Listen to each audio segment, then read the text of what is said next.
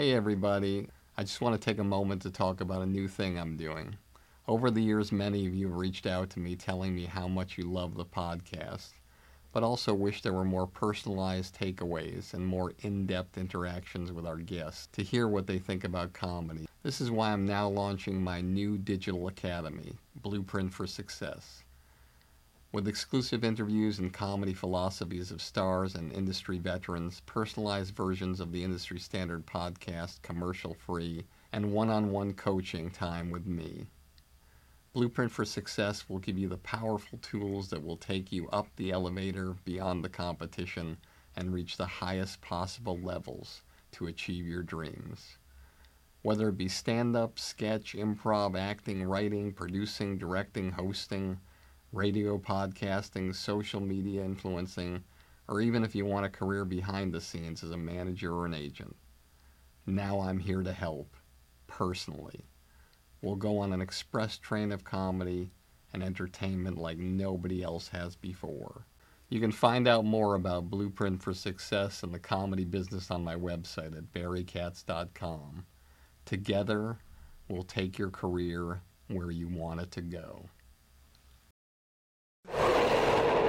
My dad was from a different generation, and, he did go to teacher-parent conferences when he could.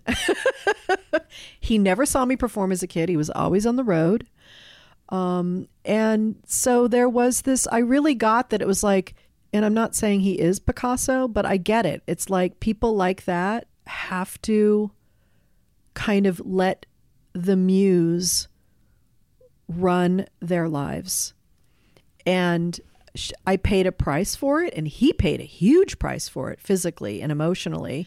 But if there is reincarnation and some sort of karma and you pick your parents or whatever, I'm glad I picked my parents.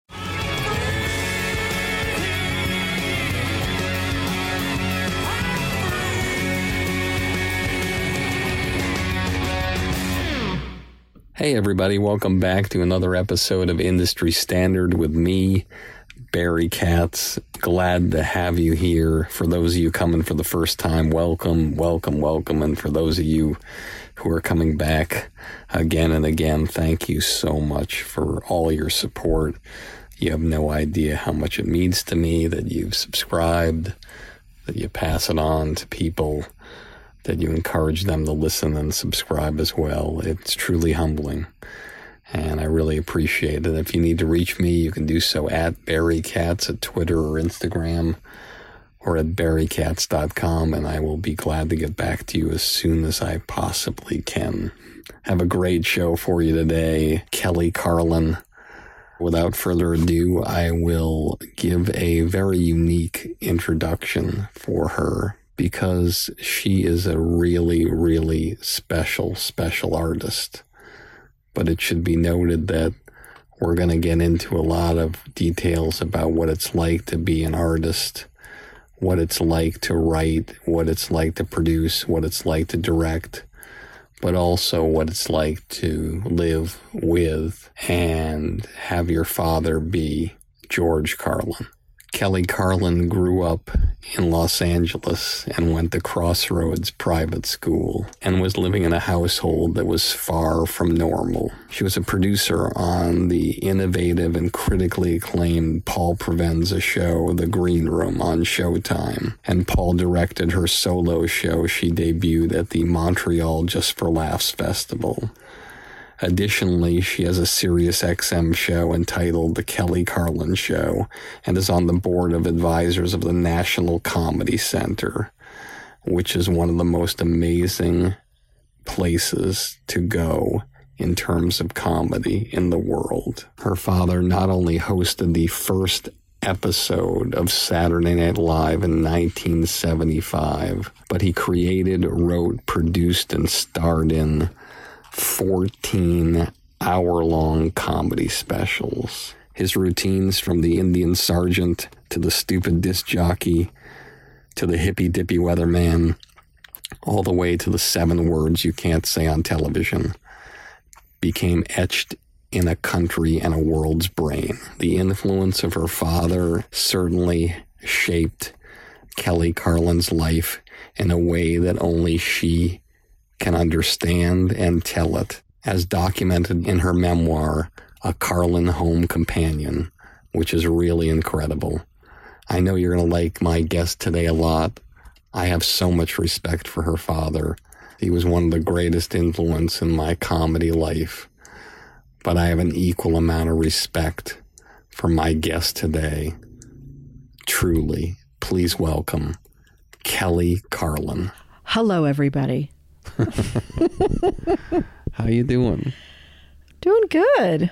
I sit around here in these beautiful chairs that you had me sit in here that were Gary Shandling's chairs that we're sitting in. Yes. I look around here and these odd things come to me. So I just want to share them with you. I love odd things. Very symbolic things come to me. So for our audience, this room is the size of a miniature train car that's carrying cargo. It's probably about 10 feet by 24 feet, maybe 12 by 24. It's got a wood ceiling. It's got glass doors that have 3 panels in them that are 3 feet wide, probably. And it has a fireplace and it has a barbecue built in. And it feels like it's from the 1940s or 50s or 60s. It feels like some place that her father would have lived in or would have had a part of a house he was in. This is actually more my mother's space, Barry. There's a upright piano, another older upright piano, and on it is a Beatles song, sheet music, 8 days a week, which when I met Kelly recently, I thought to myself, this person wishes they had another day in the week. And then I look up and there's a old calendar that says the wrong day on it. But there's also a company name, which I presume is her company name or Actually, somebody's. no. It was my parents' first company name. It says Uptight Enterprises, which when I did meet Kelly recently, although she probably wouldn't want me to say this, I felt that there was an enormous amount of restrained angst inside her. And that uptight, by the way, is, like the old uptight, out of sight. Yeah. That kind of uptight. Yeah, that's because my dad was the hippest man in the room, so, And so there's a real interesting feel for me here. And I feel very at home with you. Even as odd as it sounds, because we don't have smell-o-vision in this fabulous podcast. Yet. It has a smell of something that's older, something that my mother, it seems familiar to me. Mm-hmm. And then, of course, I'm sitting here in between an old table, yet, oddly enough, an orchid. Which is also for Mr. Shandling's house. It goes with the chairs. His maid gave it to me when I was there. She said, I can't give this to any of the male comics. They'll kill it. You take it. And it's still alive, by the way, people. Incredible. Yeah. I have so many things to ask you. The first thing I wanted to ask you, and I wanted to couch it in a different way that I shared in a similar way a long time ago on the podcast.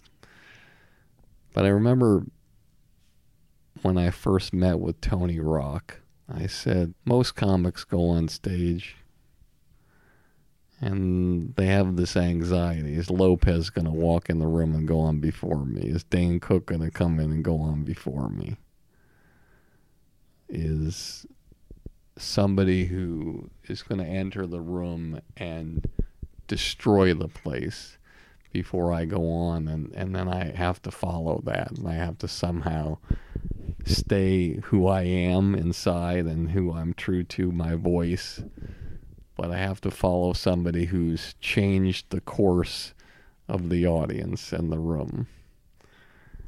And I said to him, your issue is the person that you have to follow every time you go on stage.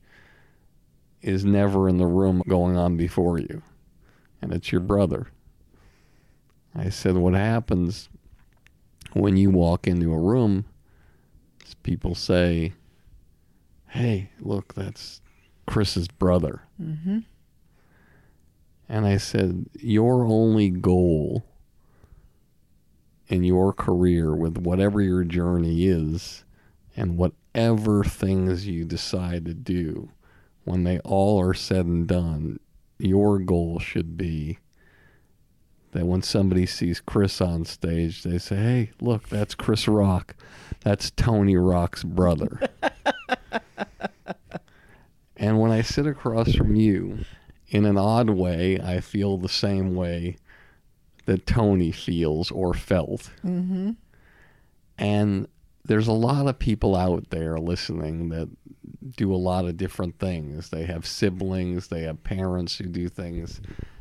And so I think the first thing I wanted to talk about was, because you have this incredible artist inside you that's a writer and a producer, somebody who goes on stage, and I saw the entire one-person show you sent me up until 2:30 in the morning, and I couldn't go to sleep. I was riveted by it. Mm-hmm.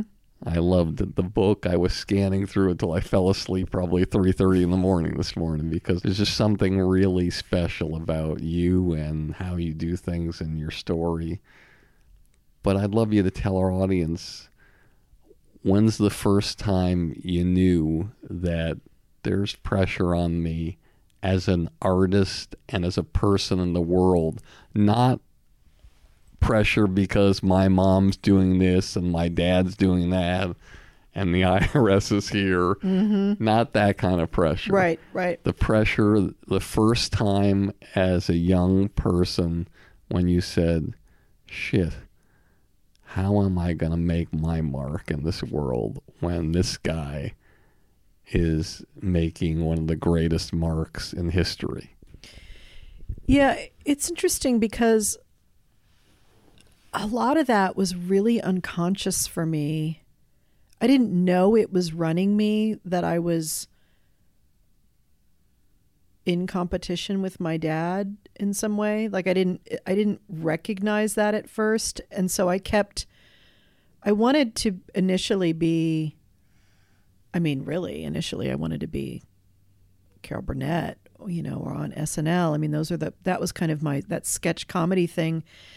And I had no clue at all how to go about that and let myself get distracted with other things. But I think for me, the first time I really, really started wrestling with it was when my mother died. I was 34 and she was way too young when she died. She was almost, she would have been 58. In June of 97. In June of 97. And but when she died, there's something about a parent dying in your life. Because no matter what, we're all in the shadow of our parents also. And when she died, there was suddenly more room for me in the world. And I also, death became a really real thing. And I had been tap dancing around my desire to be in showbiz for quite a while. Even before that, my dad got the Fox sitcom, The George Carlin Show. And my husband and I were writing spec scripts at the time because I wanted to be a writer. I was like, I don't know if I can be in front of the camera, but I know I want to be a writer. And Bob and I were writing spec scripts, and my dad got the show, and Sam Simon was the showrunner from The Simpsons. From The Simpsons, yeah, one of the originators. Passed away about 5 years ago. Right? Yeah, something like that. And he read some of our spec scripts and gave us notes and was really generous about it and stuff. And then once they went over to Warner Brothers, I don't really understand what happened, but Sam basically stopped speaking to me or looking at me. It had this kind of hard and fast rule about narcissism. How funny I said that. I meant had a hard and fast rule about nepotism, and didn't want my husband and I pitching to the show. And I was like, My whole thing was always, I don't want a leg up. I don't want an advantage, but this town is based on relationships. And if a door can crack because of something, I know that in order for me to step into the room, I have to bring the goods. I absolutely have to bring the goods. I wouldn't have it any other way. I don't want to be a fake. I don't want to be a dilettante. I don't want to be someone doing me a favor. But people give people chances in this town because of who they know. That's how any industry works, actually. If my dad worked in the clothing industry, it would work the same way too. So, but I knew I had to show up. And so Bob and I pitched, we knew we couldn't pitch anything to Sam, so we pitched something to my dad. And my dad loved the idea. So my dad pitched it to Sam, and Sam loved the idea. And then my dad said, oh, it's Kelly and Bob's idea. And they ended up doing it. And it was in that moment that I realized, like, oh, this is complicated. Like, I don't get to just be a nobody, invisible person who is a good writer. I come with this other set of expectations and these other things. And I had started watching people doing solo show work, and really that was in some way very much my heart's desire, because I never wanted to be a stand-up, had no desire to be a stand-up. I can make people laugh. I'm funny, but I don't have that singular, jugular, go for the jugular kind of drive you have to be a stand-up. And I didn't even think about it as in terms of like, oh, I'd have to be like a stand-up in my dad's world. But when I started doing this storytelling and solo show stuff and started getting interested in it, I remember my dad saying to me, you don't want to be a stand-up, do you? And what he was really saying was, you know, it would be really extra hard for you to go out and be a Carlin on the stage because there's so much expectation around that. And I know he was protecting me, A, from road life, and B, from horrible hecklers. He was being a dad. He was literally being a dad in that moment. Of course, my low self-esteem in the moment was like, oh, he doesn't think I'm funny. He doesn't think I have the chops. So I kind of took that in the wrong slot, but he was trying to protect me. And I think it was really after I kind of put all this on the side burner, Barry. I really did. I unconsciously never really dealt with that I was in competition artistically with my dad until he died. And then he died. And I remember I invited a couple of comics. We had a very small memorial.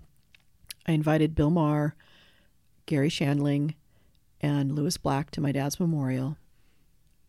I remember asking Adam McKay a question when he does an extraordinary movie like the last two he's done. Mm-hmm. He has a lot of friends who that he could put in the movies.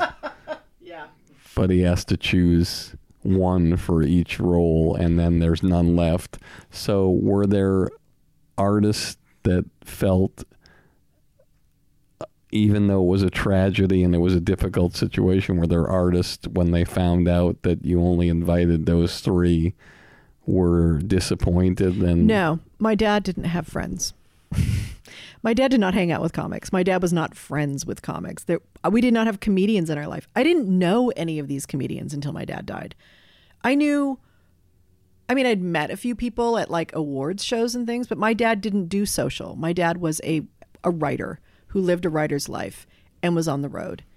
He hated socializing. He hated hanging out after shows with comics and going to the diner. He was never that guy. We never had parties at our house. There was never comedians around. None of that, and yet he also craved community. So when he died, I'm the one, some of them started calling me and, just to send their condolences to me. And a few of them I spoke with and knew that he respected and loved, and knew he had a connection with. So I invited them. Some of them were on the East Coast and couldn't make it. I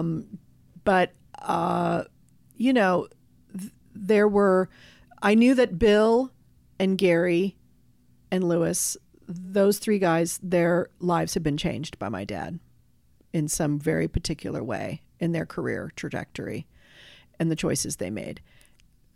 Did your dad ever talk about those three their comedy and say, God, I love what Bill's doing. I love what Gary's doing. I love what Lewis is doing? My dad and I did not have a lot of conversations about comedy or the business or his work at all. He never let me see his work until it was ready for HBO. Like, I didn't get to go down to the Comedy Magic Club and watch him work it out. I didn't even know he went to the Comedy Magic Club and was working out material. I live on the way.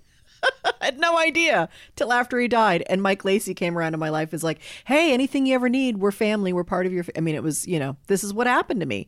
I didn't know these connections. Now, I knew about Gary because Gary had told the story about how when he was 17 or when he was 19, he was in engineering school at ASU in Tucson.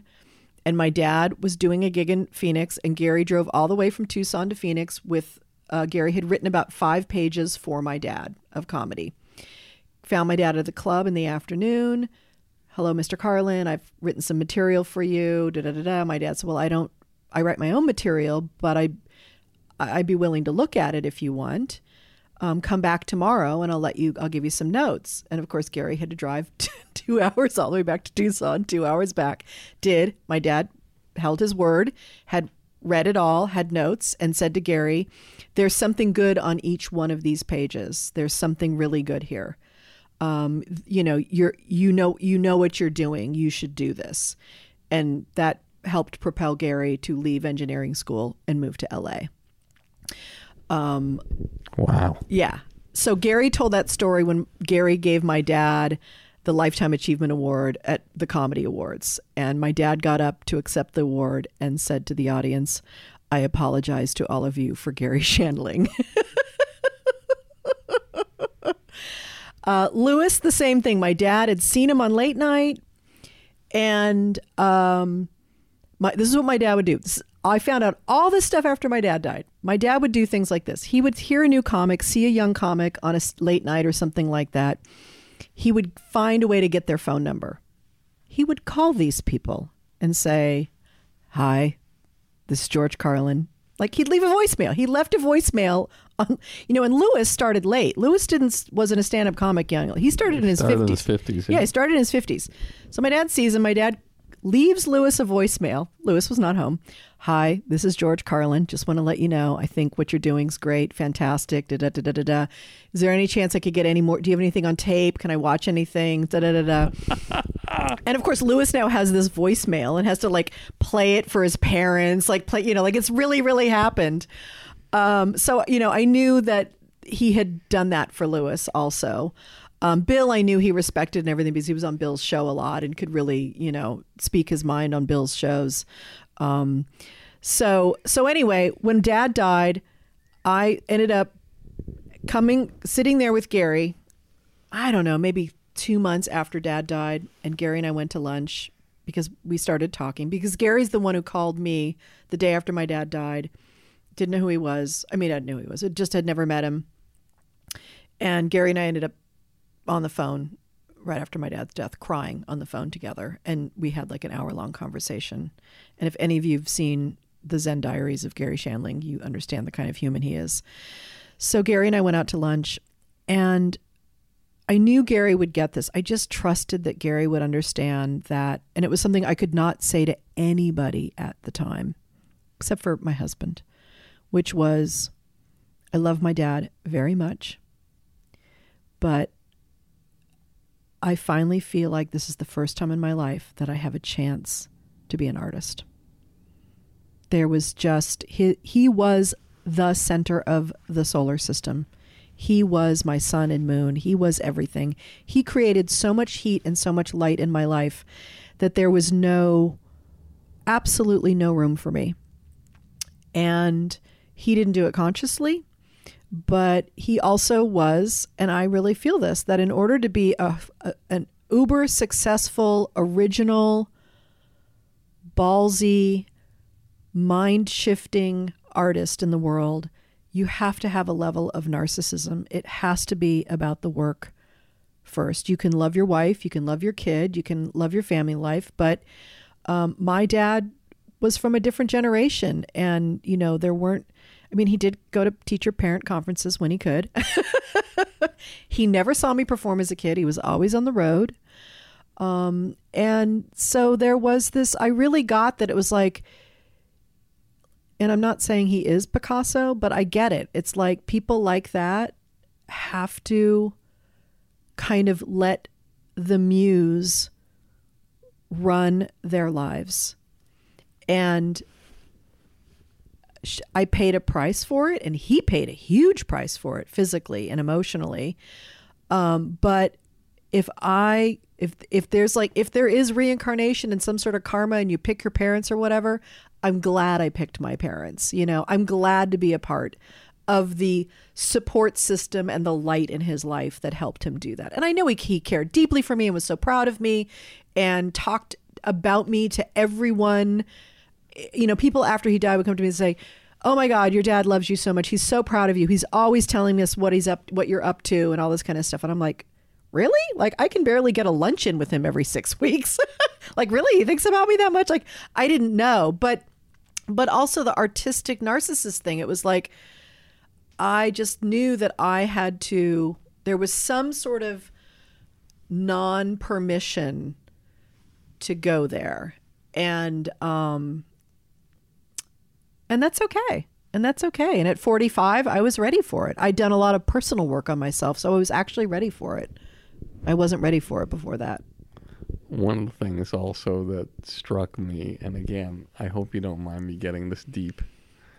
Your mom passes away, and then he meets Sally Wade. Mm-hmm. Your flesh and blood. He is working hard. He's killing himself. He's living the life of a writer. He's a genius.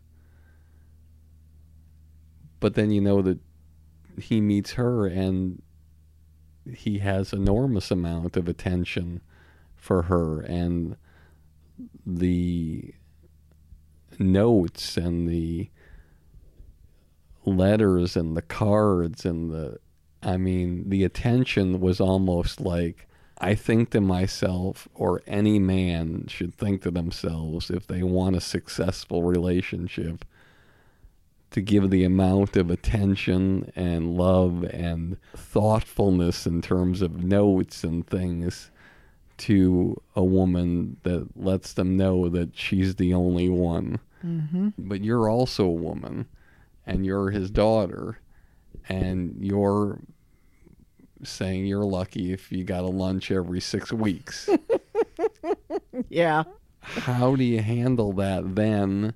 And how do you resolve that conflict afterwards? Yeah. So he waited a year. He had met her sometime after my mom died, told her that I'm mourning for 1 year, my wife. And then at the year's time, he called her up. I was under no illusion that my parents' marriage was a perfect thing. They were married when my mom died, but they had gone through hell and back probably 3 times. And they were really more companions than anything. I mean, they were soulmates on a lot of ways too. I mean, the origin story of my parents meeting and their first few years together it's kind of fairy tale material, and it was a beautiful, beautiful bonding. And my dad wouldn't be George Carlin without a woman like that in his life. I remember one special where he brought her out on stage. It was one of the specials he did in the round. That was his second HBO. And she had gotten sober the year before. And so I believe Marty Callner directed that. Uncle Marty, we call him in my family. Who also directed Dane Cook's special in the round. Yes. So Sally comes in, and my initial reaction is, how do you find out about her for the first time? So Dad starts dating her, and he tells me something like, I'm seeing someone. How long after? Because I thought it was exactly a year after Mom died, and he started seeing her. He doesn't tell me for a few months. He knows. He says, I'm seeing someone. And then he starts to tell me, and he starts to get all gushy about it and everything. And I'm like, first of all, no one wants to hear about their parents' sex life or anything like that. It's just, this is way too much. So he's talking about a sex life. Just a little bit. Like, oh, it's great. And, because I know my parents. Anyway, so he's gushing and gushing and gushing. And I feel at first, I just lost my mother. And now I'm going to lose what we called the 3 Musketeers. in my family. My dad called us the Three Musketeers. We made it through hell and back as a family because we stuck together. And even though my mom was dead for a year, we were still the Three Musketeers because my mom's presence was, it's about our relationship. And as I say in my solo show, it was that lovely enmeshment triangle we all learn about in psychology. It's like, I could do the triangle, I could do the Three Musketeers, and then Sally comes in, it's this fourth thing, and it's like, I don't know how to do a square. I don't know how to add this extra thing. It's like, it's not part of my psyche yet. So I had a good 6 months of really not knowing how to deal with it and felt betrayed, felt abandoned. And a part of me also knew that my dad, that year after my mom died, went into a deep depression. He has serious heart disease. And I thought, he's going to go. He's going to let go and he's going to go. And suddenly he had vitality and life and energy and purpose. And I thought, okay, so some part of this is literally about vitality, about life force. But as the daughter, I was pissed off. And yet, as the grown-up woman, I knew this was the very work that was my next work to do as an adult, which was actually becoming an adult and separating from my parents. So the night I meet her, my dad's he's about to do an HBO special. He's working his last bit out at the Comedy Store. Invites all local people to this workout session. And he says, Sally's going to be there. After my mom died, she left lots of jewelry and sweaters. I got all my mom's personal stuff like that. I handed out all of her sweaters and jewelries to all of her female friends. They all had my mom's jewelry. A lot of these people were invited to that Comedy Store show. They all knew that Sally was going to be there. They all wore my mom's jewelry in solidarity of me to know that we've got your back, girl. You're okay. Hey everybody, I hope you're enjoying this episode as much as I am. If you made it this far and you haven't fallen asleep yet, then you must be the type of person who's serious about having a career in the comedy business. That's why I'm offering you my Blueprint for Success, a one-of-a-kind all-access pass into my knowledge and experience after over 40 years of working with the best of the best in this crazy entertainment industry. I'll tell you all the stories, all the philosophies, give you all the great special guests, and even give you one-on-one private consultations to help you expand, enhance, and skyrocket your comedy career. Just go to barrykatz.com and click on Blueprint for Success to learn more about my groundbreaking digital academy that I've created just for you. With it, we can take your career so far that one day, instead of listening to this podcast, you'll be interviewed on it. Hey everybody, and I wanted to thank some of the sponsors on the podcast, starting with AquaTrue. If you haven't bought this countertop water purification system, you have to do so. It's incredible. It turns tap water into your favorite bottled water instantly. It saves you thousands and thousands of dollars. It gets rid of all those plastic bottles that you have in your trash. Thousands and thousands of listeners have bought these. Everybody loves it. Not one complaint. It's incredible. I haven't bought a bottle of water in years since I got this, and you won't either. And if you go right now to industrystandardwater.com and type in the promo code Barry, you'll immediately get $100 discount. $100 discount, and start enjoying the best and most cost-effective water you've ever had. I guarantee it. Lastly, the Air Doctor. I don't know what the air inside your house is like, but the air inside my house, it feels heavy at times before I got this product. And now it got rid of all the bad air in my house, the dust, the pet hair, the pollen. It just gets rid of all the contaminants circulating through your home. And for me, when I got this product, it was amazing the difference that I found in the air in my house. And it's normally $600, and you can check Amazon right now and you'll see. But for all of you listening today, I can offer you $300 off. $300. Just go to airdoctorpro.com and type in the promo code Barry. That's airdoctorpro.com, promo code Barry, and save $300 and get rid of all the bad toxins in your house and start breathing the cleanest and healthiest air in the world. So George invites these people to come see this sacred stuff he's been working on for a long time. He trusts all of them to come in the audience and that they'll give the reaction that he wants, an honest reaction. Mm-hmm. Not like, hey, we're just going to laugh when it's not funny or if there's places that are dead or whatever. Yeah, and he's worked this out all year. I mean, this is going to be the show in a month, probably, yeah. So, but he invites them. Mm-hmm. Yet what they do is they wear items of your mom's that he can see and he might recognize even when he's on stage looking down in the front row. Yeah, I don't. So how is that going to make him feel safe and great doing this set? Yeah, I think it was more subtle than that. I mean, if he would even notice, I don't think so. People who are going on stage and doing their, the work is not going to. I don't think that was even on their radar. It was, and it was subtle jewelry. It wasn't like, a big 5 carat diamond ring or anything like that. But it was much more about supporting me and being in solidarity, just to let people know that because my mother was beloved by comics because she produced, the Young Comics show for HBO for years. Talent produced that and and worked for Marty Colliner throughout all of that too. And so there was a comics who absolutely loved my mom and adored her because she had discovered them or championed them. So tell me what you're feeling inside. Oh, I'm a 5 minutes or 10 minutes before you have to meet her. I'm a wreck. I'm a total wreck. I'm not ready for this. This is the worst night of my life kind of feeling. And do you know what she looks like? No.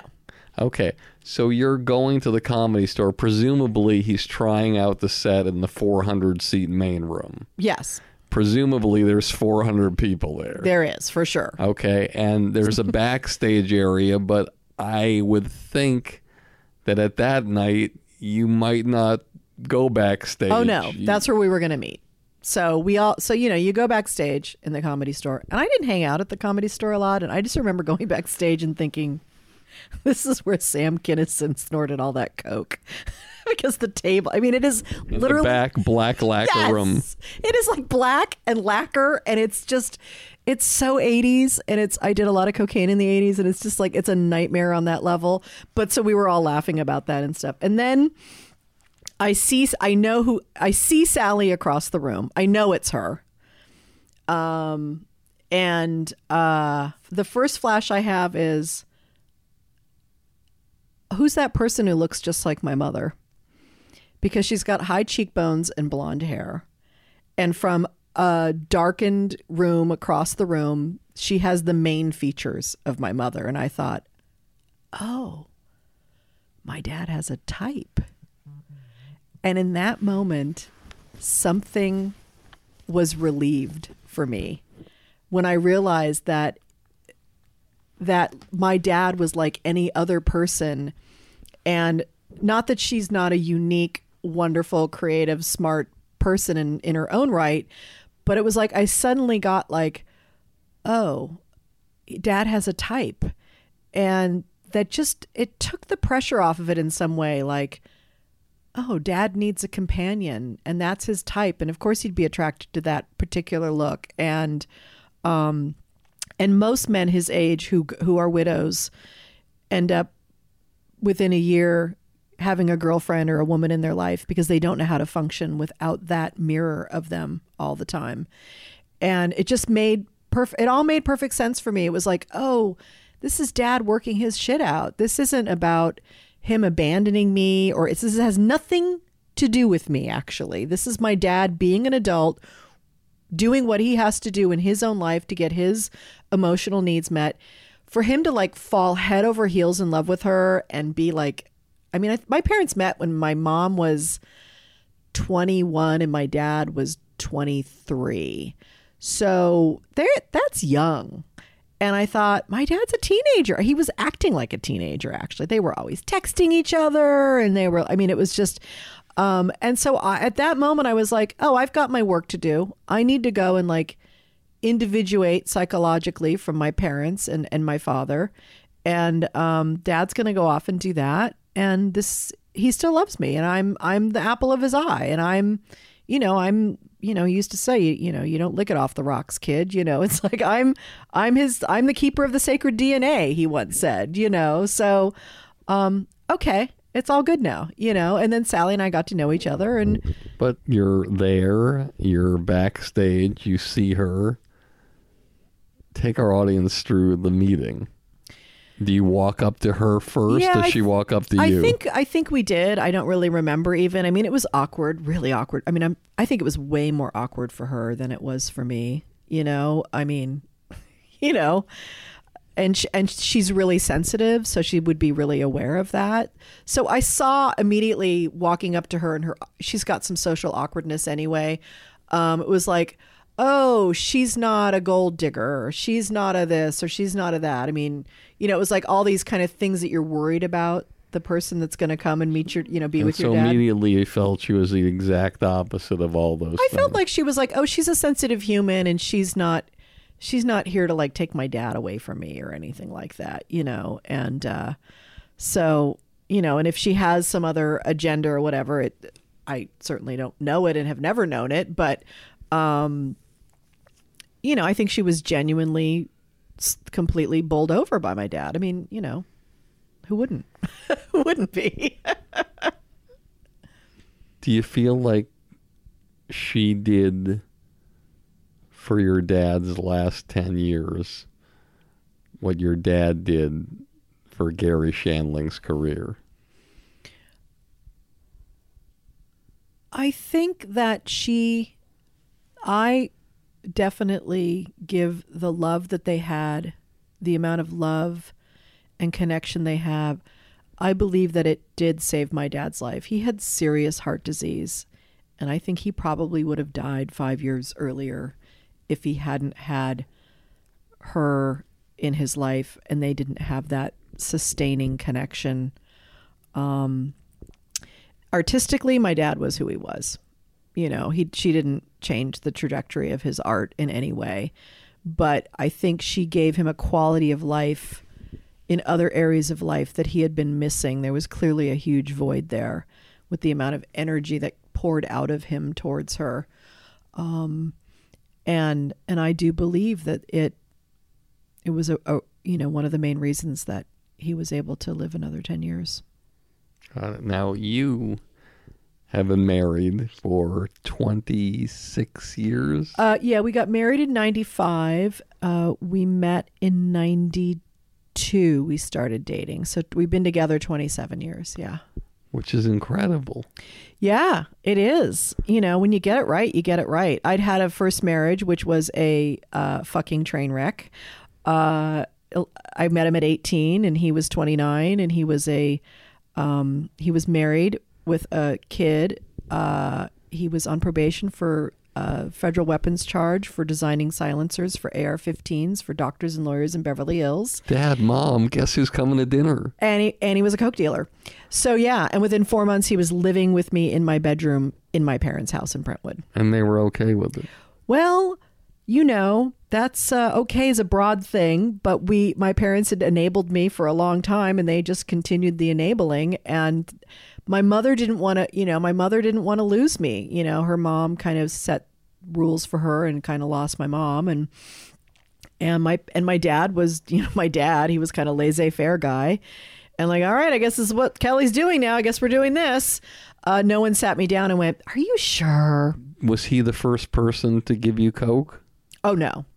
I grew up in West LA and went to Crossroads. I was a partier since I was 15. So 15, you were doing cocaine. 15, I started smoking. 14 at 15, I started smoking weed. But yeah, absolutely. By then, Quaaludes and coke. Yeah. I mean, it was the 70s. It was 1978 was when I was 15. So it was good times on Sunset Strip.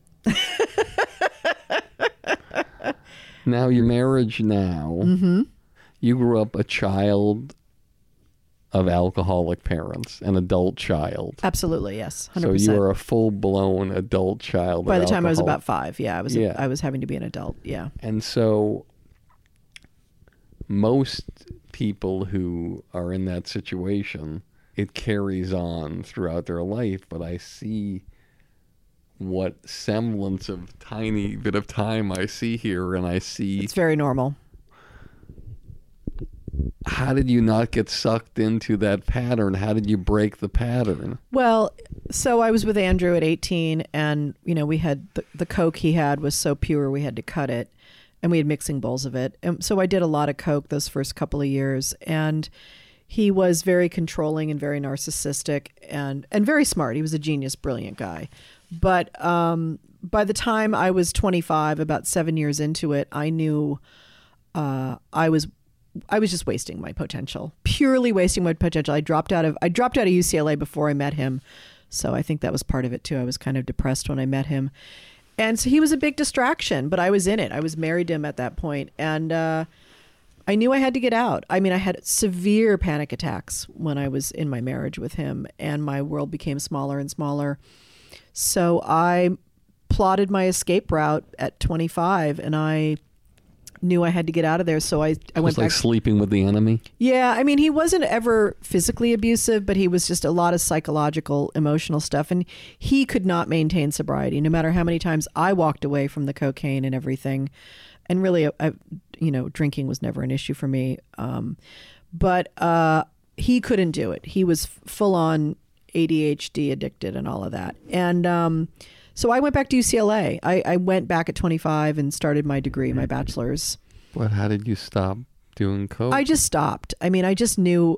You just stopped. Well, when you watch your parents go through it, I've always had within me a braking system. Like even in high school, there were certain things I did not do in high school. I would not do. I would never get too drunk. I would never get too much. Like I had my limits, and then Andrew really, his lifestyle and everything pushed me over the limits. And I knew, luckily, even though my parents were, chemically altered at points in my life, I had a good foundation. I had a good head on my shoulders, and my mother had gotten sober when I was 11. So I knew the world of AA. I knew Al-Anon. I knew that. I knew you could do it. I knew there was a path away from it.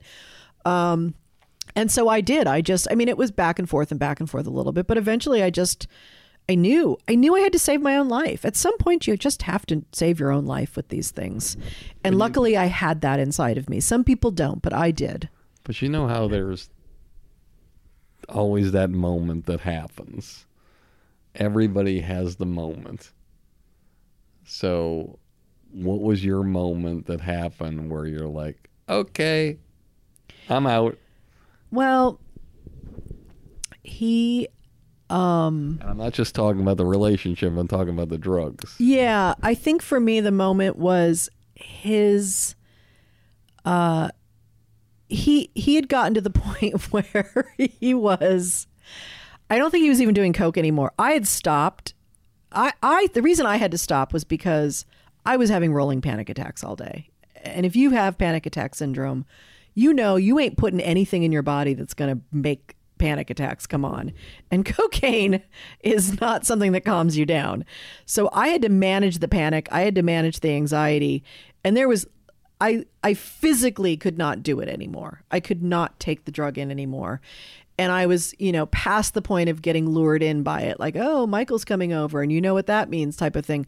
I started just removing myself from the situation, started removing myself physically from the house, went back to UCLA, started getting my degree, started building a life outside of that small house in Santa Monica with that insanity in it.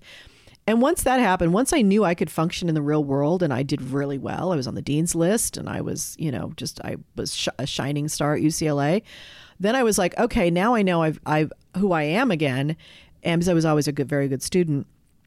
And, it kind of like there was two different straws for the whole thing too, one of which was Andrew went like psychotic one night, berserk on whatever the hell he was on. And just went insane. And I just literally could not be in his presence anymore. And I left him and he ended up he had a bunch of guns and shot up. He had guns in your father and mother's house? No. We now lived in Santa Monica. Okay. We only lived in my parents' house for like 2 years. Did he have guns Then in my that daddy house? bought me a house in Santa Monica.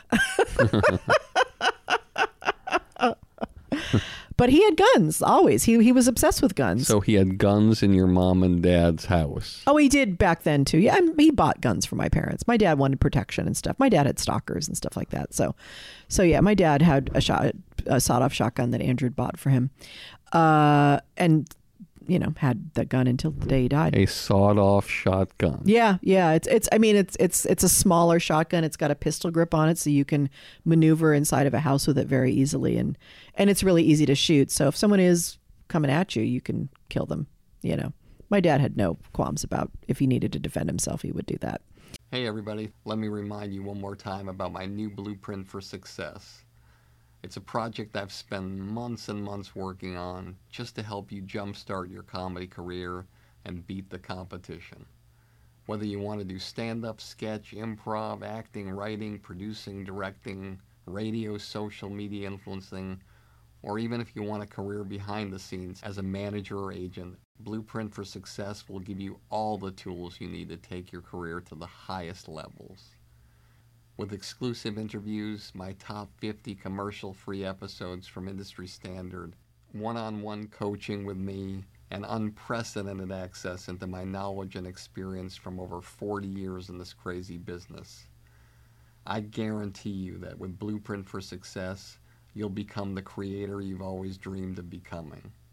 No one's asking me to do this. I want to do it because I want to help you become truly undeniable. So just go to barrykatz.com, click on Blueprint for Success, and start your incredible journey today. I truly can't wait to work with you to help you change the trajectory of your comedy career forever. So your dad, if you look at a lot of the specials, it was the anti-establishment kind of comedy. Right. A lot of it. Right. He was for guns. He wasn't for gun control. Yeah. We do live in America. You are legally allowed to own a gun. He was definitely wanted gun control. But one of the routines that is one of my favorite routines of all time that isn't your dad's. When I first saw it, I thought to myself, and clearly I'm wrong, I thought to myself, if anybody who has passed away could have written and performed this bit as well or any better, it would have been George Carlin. And I'm talking about Jim Jeffries' gun control bit. Yeah. And I don't know where my dad would have come down eventually on all of that with the, I think my dad's take on things are always contrarian. So he never lockstepped with progressives or conservatives or libertarians. He pissed everyone off because he was such an original thinker. Do you think he would have given up his guns knowing what's happening in the world today? No, I think he would have. I think if you own a gun and it's licensed and you keep it away from children, I think guns are okay. If you hoard guns and own AR-15s, I don't think you need to own a fucking AR-15. But if you own a pistol or a shotgun, I think it's a perfectly legitimate thing to have a gun in your house. But you're talking in a way like people don't change their minds. Nick DiPaolo was a Democrat, now he's a Republican. Right. And I can't tell you where my dad would come down on something these days. There's just no way for me to do that because he was an original thinker. And if I knew that, I could go on stage and be George Carlin, but I'm not. So I really don't know. But I know that he knew that he wanted to be able to defend himself in his own home, so he had a gun. So you get out, you're doing well. How long before you meet your husband, then you realize, Oh, I'd already met my husband. So the year before I left Andrew, I worked temporarily at my friend's production company, and Bob was working there as a sound man. And we went out and had lunch one day, and I remember sitting there and we talked about books and movies and all sorts of things I'd never talked to my husband with. Because when he asked you out to lunch, did you think to yourself as you were sitting there, is this a date? Does he think this is a date? No. I knew he knew I was Teresa's best friend, my best friend who worked for, and he knew that I was married and all of that. And I'm a very loyal person. I would have never have cheated on my husband. And no, I just saw it as a chance to go out to dinner go out to lunch with someone who's different and have a conversation. And I'd already been at UCLA for quite a few years. So for me, it was like, I'd already been socializing with all sorts of people. And so we just had a great conversation. And all I remember thinking was, oh, I guess this is what a normal conversation is like with a guy. Because my ex, he wasn't my ex yet, but he was so opinionated and he was so controlling that you couldn't have an opinion. You could only hear his opinion and then have him try to convince you that he was right. So there was no space for you in the world. And he was not interested in the world at all. He just had prejudices about everything. So it was just this mind expanding thing like, oh, this is what a conversation with a normal man could be like in my life. So that was like plucked away somewhere. Then I left my husband. When you're at lunch, there's this old expression. They say that a woman knows within 5 minutes of really meeting somebody if they're going to be with them. No, like I said, completely loyal to my current husband, was not allowing myself to have any kind of fantasy or conscious thought of potential partners. Did your mom and dad have the same gene you had? No. From what I learned after my dad died is that he had many affairs on the road, and that my mom had a lot of revenge affairs when she found out about it.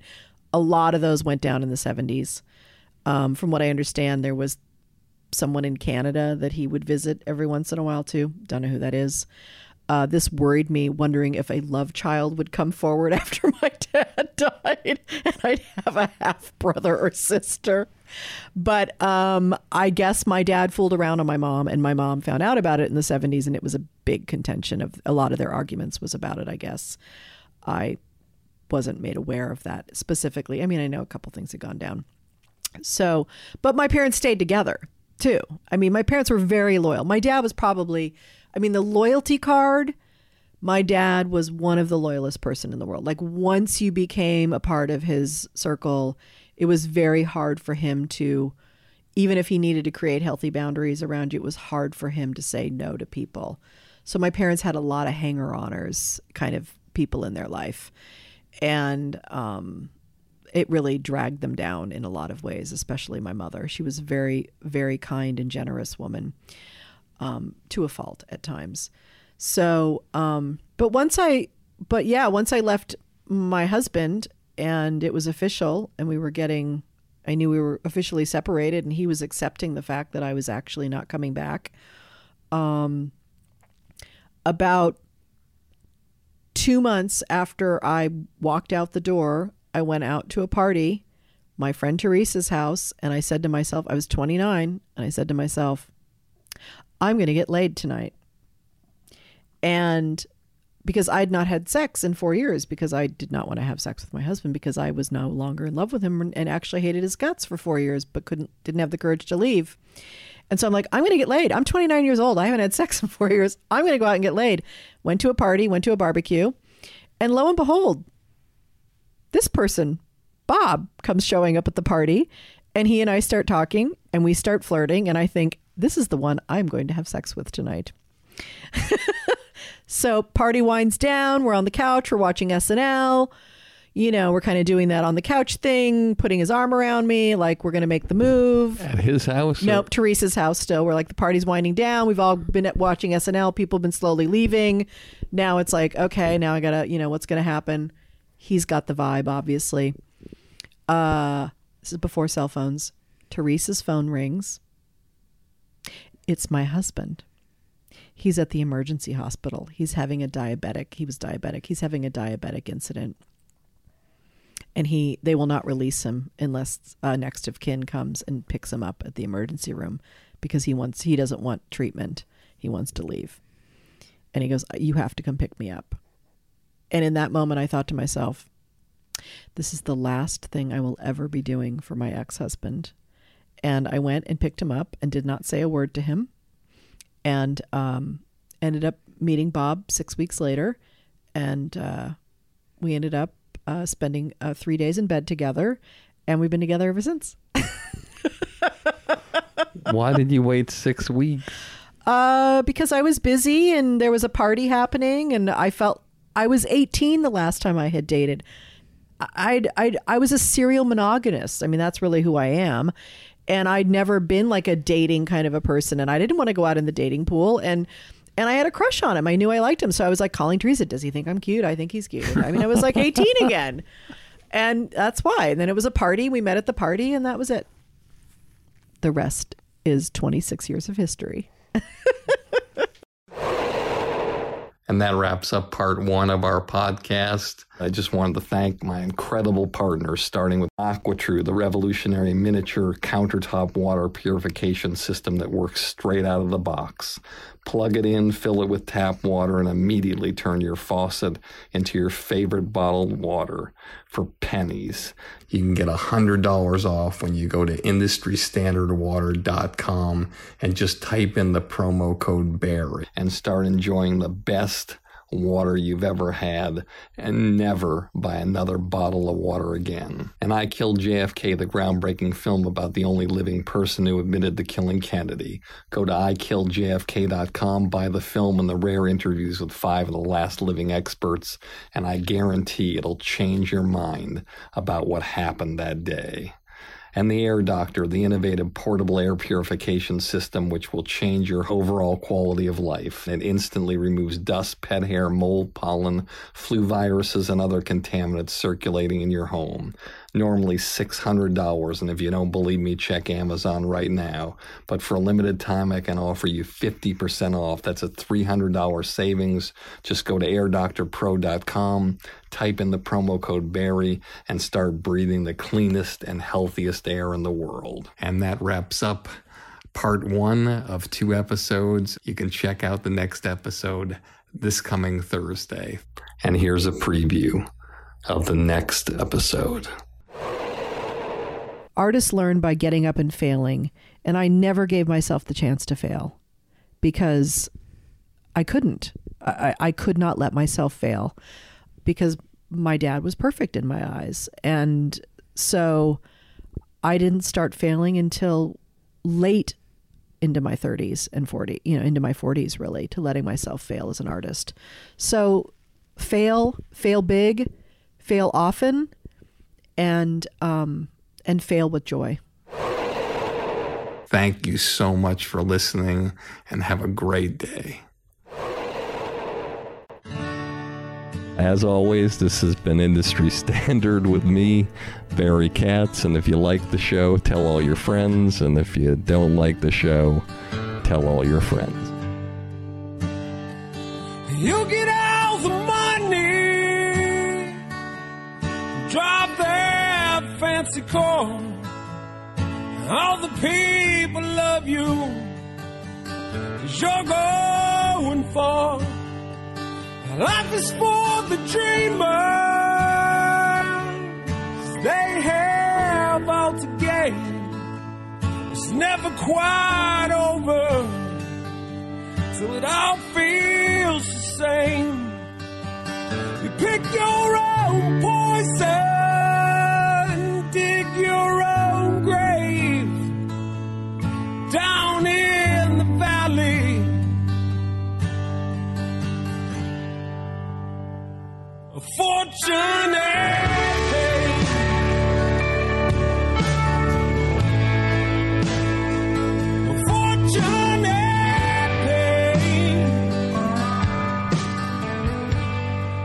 Thank you for listening to Industry Standard with Barry Katz. If you'd like more info on our schedule of new episodes or how to reach Barry through Twitter, Facebook, or email, go to barrykatz.com. Before you leave, please take a moment to subscribe to our podcast, leave a comment, and rate it, even if you think it blows. Thank you for your support, and have a great day.